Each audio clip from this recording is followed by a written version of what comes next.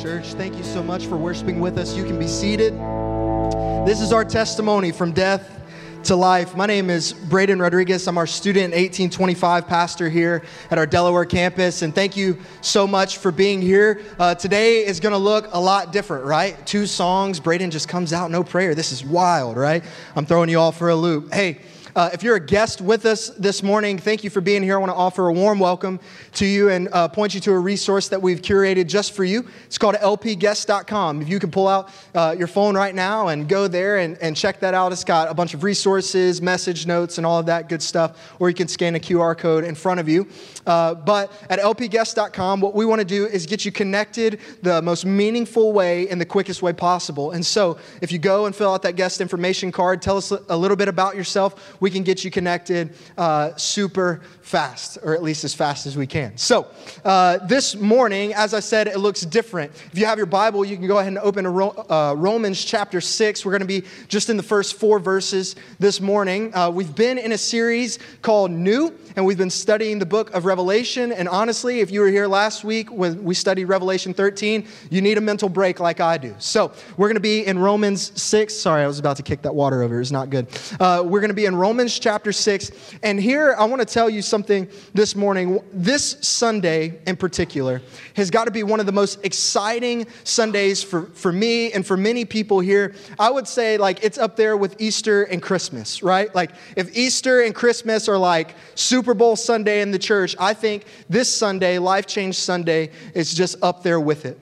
Right? Because at Christmas, we celebrate the birth of our Savior. At Easter, we celebrate the death and resurrection of our Savior. And then this Sunday, Life Change Sunday, amongst all of our other baptism days, we celebrate people going from death to life. This morning, what we're going to do is we're going to preach the gospel. We're going to talk about baptism, and it's going to be an amazing Sunday.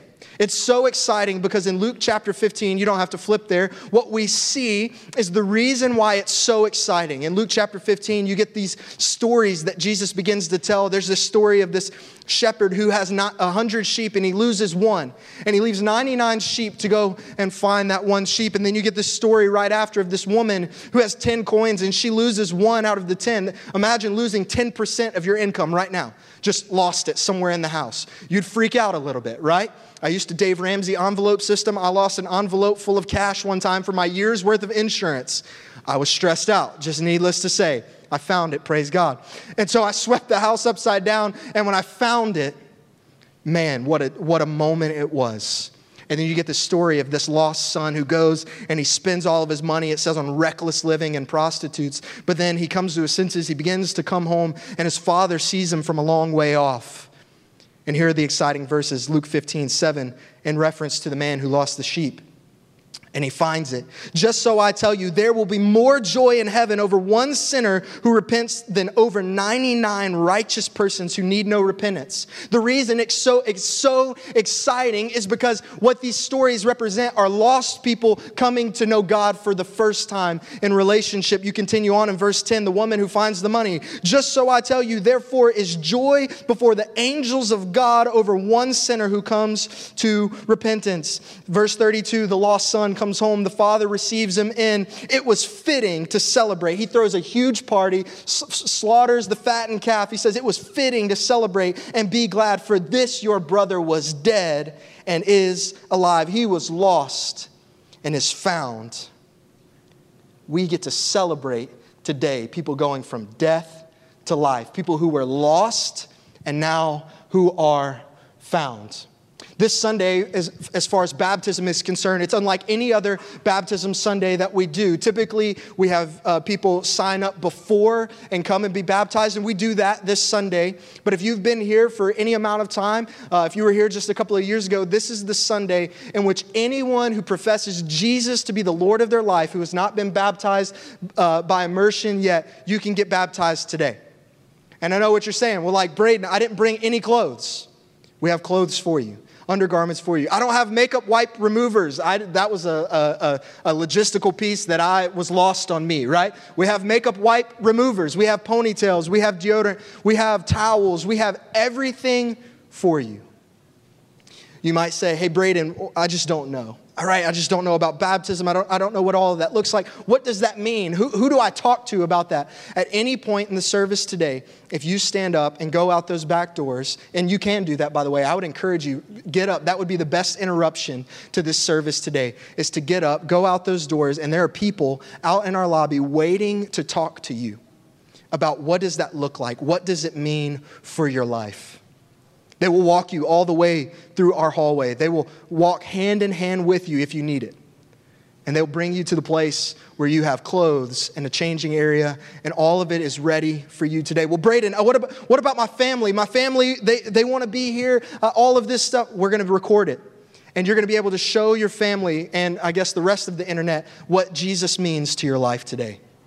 And that's what we're doing today. This is a reason to celebrate, for brothers have gone from death to life. This is a reason to celebrate because sisters have been lost and now they have been found. If there was a main point of the text in Romans 6 today, I would say it's this. For the believer, baptism is a picture of what Christ has done. For the believer, baptism is a picture of what Christ has done. Let's pray before we read Romans 6. Father, we love you. We give you all the glory and honor, for you're the only one worthy of it all. Our testimony is that you have come and sacrificed yourself in our place that we might be forgiven and that we can go from death to life. Father, today, would you give us the boldness to make next steps and to follow in obedience? Father, today, would the seed of your word take deep root in our heart, and would it produce 30, 60, and 100-fold? And as the old prayer says, God, what we know not, would you teach us? And what we are not, would you make us? What we have not, would you give us? All for the sake of your Son, who is our Savior.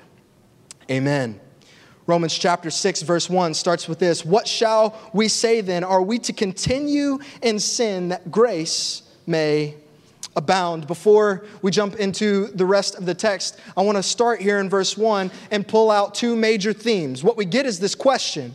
Right? If us who say that we believe, should we then continue on in sin so that grace may abound? We'll answer that question in a moment. But the two key themes I want to draw out here at the beginning of this text is this. Is one, sin brings death. Sin brings death. If you go back into the Hebrew of the word sin, I don't know how to pronounce it, but if you were to go look at that word, it carries some connotations of archery.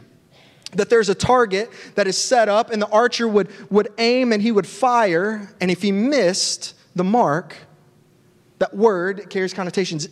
It's like sin. It's when we miss the mark. It's when we don't fulfill our intended purpose. Imagine if there was a clock right here and you'd be, digital or analog, depending what you want to read. But imagine if it didn't even tell the time. It's not fulfilling its purposeful design. It is in sin. So what does that mean for us?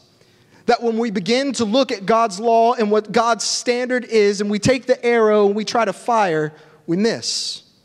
We're missing the mark in which God has set before us. When we are created to worship God and to follow Him, to have a relationship with Him. But ultimately, we live in sin and we do not fulfill our intentional, purposeful design. That we're like a broken clock, and which doesn't read time. Sin, falling away from the mark in which God has set for us, not fulfilling the design and following Him. In the book of Romans, what we're going to see is that Paul pretty much says, hey, every single one of you has sinned. In Romans chapter 1, Paul begins to speak to Gentile and Greek people, and he says, all of you essentially are destitute sinners. Right? And you're thinking, all right, sweet. If I'm a religious person and I don't have all of these pagan gods, I'm scotch-free. Romans chapter 2, he turns his attention to the religious and to the Jew. And he says, hey, all of you Jews who think that you can work your way to God, you all are filled with sin. And you're in the same destitute sinner boat with all the Greeks and the Gentiles. He says there's level playing field. That we all have sin in our lives. And guess what? In Romans chapter 3, he's going to say, for all have sinned and fallen short of the glory of God. And in Romans chapter 6, verse 23, and the wages of those sins, everything that you have done up until this point, sin-wise, has earned you death. No matter if it was a little white lie or grandiose murder. It has procured death for your soul. That sin has come in to all of us.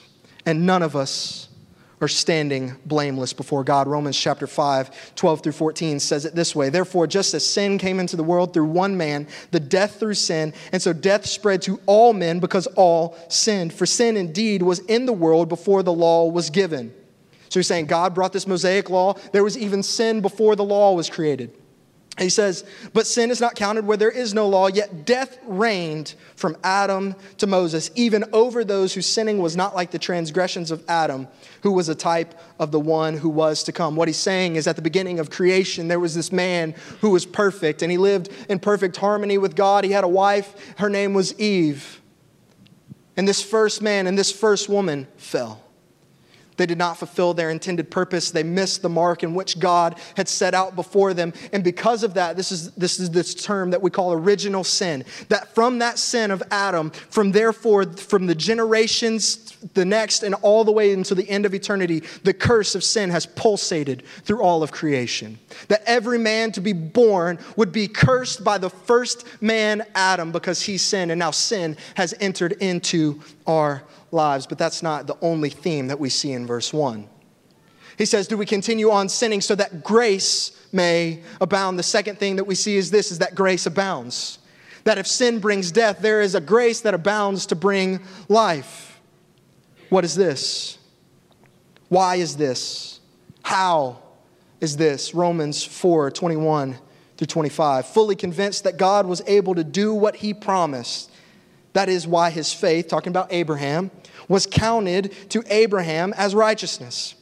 But the words it was counted to him was not just written for Abraham's sake alone, for ours also. It will be counted to us who believe in him, Jesus, who raised from the dead Jesus our Lord, who was delivered up for our trespasses and raised us for our justification. If he says there is a sin that creeps in, there is a grace that can abound more. There can be a grace to cover the multitude of sins. He gives this example of Abraham. He says Abraham couldn't do anything to amount to righteousness with God other than one thing, and that was to believe. Believe in what? Believe that he could have right relationship with God, knowing that God can bridge this gap. And it says it wasn't just for his belief that he, was counted as righteous. It says it was also for our sake. That post the cross, when Jesus was resurrected, now we can believe in him, in Jesus, the work of the cross, so that we might have life and that grace can come in. Romans will say it this way: if you believe in your heart and you confess with your mouth that Jesus is Lord, you believe that God died and then rose from the dead, and you make that God the Lord of your life, it says that you will be saved. That grace floods in. That grace comes with abounding measures. It says where sin abound, grace abounded the more. No matter one sin, a million sins. If it's a million, it's 1,000,001 graces. That it abounds heavier and deeper than any amount of sin that could come into your life. Those who believe in Jesus, Romans 5:15, he'll say this: but the free gift is not like the trespass. So he's continuing on. He said, sin entered in through one man. Verse 15 continues on. For if many died through one man's trespass, much more have the grace of God and the free gift by the grace of that one man, Jesus Christ, abounded for many. And the free gift is not like the result of that one man's sin. For the judgment following one's trespasses brought condemnation, but the free gift following many trespasses brought justification. For if, because of one man's trespasses, death reigned through that one man, much more will those who receive the abundance of grace and the free gift of righteousness reign in life through the one man, Jesus Christ. What is he saying? He said, just as sin entered in through one man, Adam, and it brought the curse, he said, Jesus comes, the new Adam, and at the cross, when he died and then came back to life, he took the sins of those who would believe upon his shoulders. He was pressed and broken for our sin and for our iniquity, and at the resurrection, those who would believe, and for the rest of eternity, who would believe, it says grace pulsates through their veins now. That the curse of sin could be stripped away and that the promise of new life could come. And it says that we stand justified. There's legal demands of our sin. right? We already said it. What we have earned from the sin is death. And in the courtroom of God, this is what we have earned. And yet Jesus stands in front of us and says, no, they're wiped clean. I'll take the death for them. It says in Colossians that he, Jesus, would take sin and the legal demands of it and nail it to the cross. That Jesus has come to die in our place. And so the question is, so then should we continue on sinning so that we get more grace? Verse 2, by no means. For those who come to know Jesus, by no means don't continue living in this way. How can he who died to sin still live in it? Church, listen to this. This is not a call to perfection, but it is a call to the most holy, perfected one. Hey, don't just keep on sinning so that you have this excuse to get more grace. Don't abuse the very grace of Jesus and the justification of Jesus. Go on and living now in your rightfully made purpose. Verse 3, do you not know that all of us who have been baptized into Christ Jesus were baptized into his death? We were buried, therefore, with him by baptism into death, in order that just as Christ was raised from the dead by the glory of the Father, we might too walk in the newness of life. This is the truth, and you can write this down this morning if you'd like. Take a picture. If we have known Christ as believers in him and his work, then we should be baptized, and that baptism means that we have died to sin and live in Christ. Remember what we said, for the believer, baptism is just a picture of what Christ has done. What Christ has done inside of us, this is the picture of baptism. So if we've known Christ in a real way, we know him, have relationship with him, we believe and know his work at the cross is true, then, therefore, we should be baptized. There was an expectation of the early church that was set by Jesus himself. Early on in Jesus' ministry, before he begins to start doing all of his public stuff, he goes down to John the Baptist and he says, I need to be baptized. Our Savior shows that at his baptism, there's going to be something to follow into, and he's foreshadowing his death. Right? When Jesus is plunged underneath the water and brought back above by John the Baptist, this is a picture of what he would do at the cross and the tomb. He would be plunged down into the grave for 3 days, and that he would then rise again. And then Jesus immediately begins to start to preach, repent, turn, the kingdom of God is at hand. The New Testament call is to repent and be baptized. Repent, believe in Jesus, turn from your sin, be baptized. Jesus would say it this way in the Great Commission, go, therefore, and make disciples of all nations. And we love that part, right? We get to go and make disciples, but then he says, baptize them in the name of the Father, Son, and the Holy Spirit. Teach them all that I have commanded you, and behold, I will be with you always until the end of the age. This is a command of our Lord and Savior Jesus that we would follow into. It was the expectation of the early church to, when they start following Jesus, to be plunged under the water to show what happened on the inside. Yes, it mimics the cross, right? Jesus going down and being raised again, but it shows a picture of something much more. It shows the picture of what happens inside the man, the spiritual baptism, so you will. When you begin to follow Jesus, it says there's this old stone heart that is brought to flesh. That there was this old man who was full of sin and was destitute. And it says that man has died. And it says, behold, you're made new. This new creation comes when you are baptized, believer, and you're plunged into the depths of the water. It is a picture of that old man stays down in the grave, and there's this new creation because of Jesus. We're raised to walk in new life. We are made new through Jesus, and this is the reason we have to celebrate. The old has gone. Behold, the new has come, raised into life with Jesus. And this is the reason we say, if you have followed Jesus and you said, I follow him, that today is for you. If you have not yet been baptized, today is the day. Follow into obedience and what Christ has asked. Maybe there's a few different camps of us here today. Maybe you say, hey, that's good news. I need to know this Jesus who can wash away all of the sin and wrong that I've ever done. It says in the scriptures in 1 Corinthians, today is the day of salvation. you can make that decision today and be baptized today. The folks out in our lobby are ready for that, to talk you through that decision. What does that decision look like now and forever? Maybe there are some of you who have been saved for some time and you've not stepped into obedience yet. Today is for you. The call to obedience: repent and be baptized in the name of the Father and the Son and of the Holy Spirit. Maybe there's some who are like me. I came to know Jesus, but I was baptized before. Not as an infant, but as, a young kid closing in on his preteen years. I was baptized. A couple of years later, I give my life to Jesus, and I felt the call to give my life in obedience to Jesus Christ in baptism post being saved. That I knew that baptism that I had at first ultimately was a lie.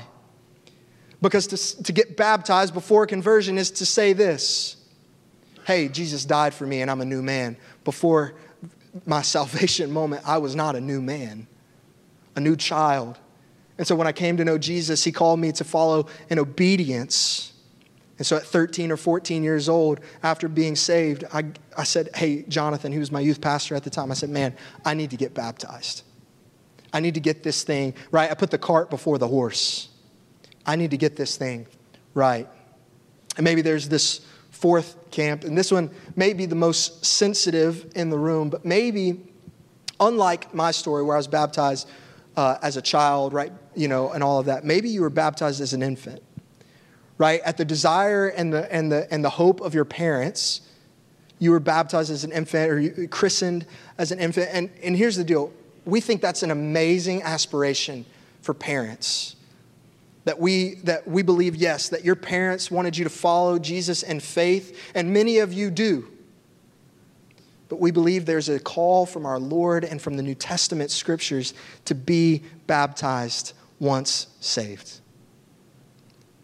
I'll say this: my daughters, right, as lovely as they are, 3 years old, their sin nature comes out. The disobedience, the sin, I see it rise up in them. And they don't know any better, but they're acting according to their nature.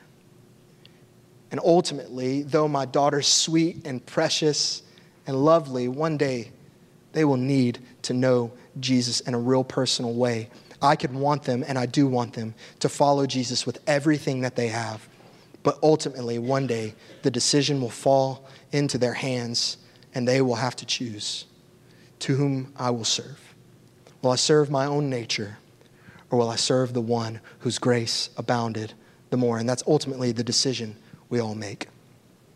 I'd ask that you bow your heads and close your eyes with me and think, pray for a few moments.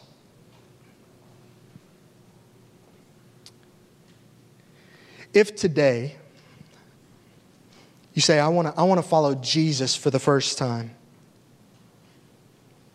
this is a heart decision. There's no magical words that I could say for you to repeat.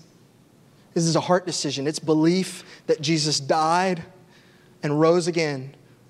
And you believe that he did that for you to cover your sins. And then you say, I will follow the Lord Jesus for the rest of my days. Would you make that decision today?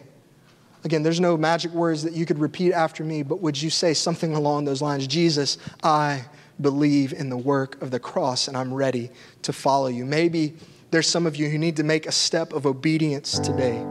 Would you ask Jesus right now to give you the courage and the boldness to do so? Father, we love you. We praise you. God, we ask that you would move in us today. God, we ask that many would come to know you for the first time and to believe in you for the first time. And for those of us who need to follow into obedience, maybe we've delayed obedience up until this moment. Father, would you strip all of our excuses away, all of fear, all of anxiety away, and would we follow in this call, in this moment? We pray all these things in Jesus' name. Amen.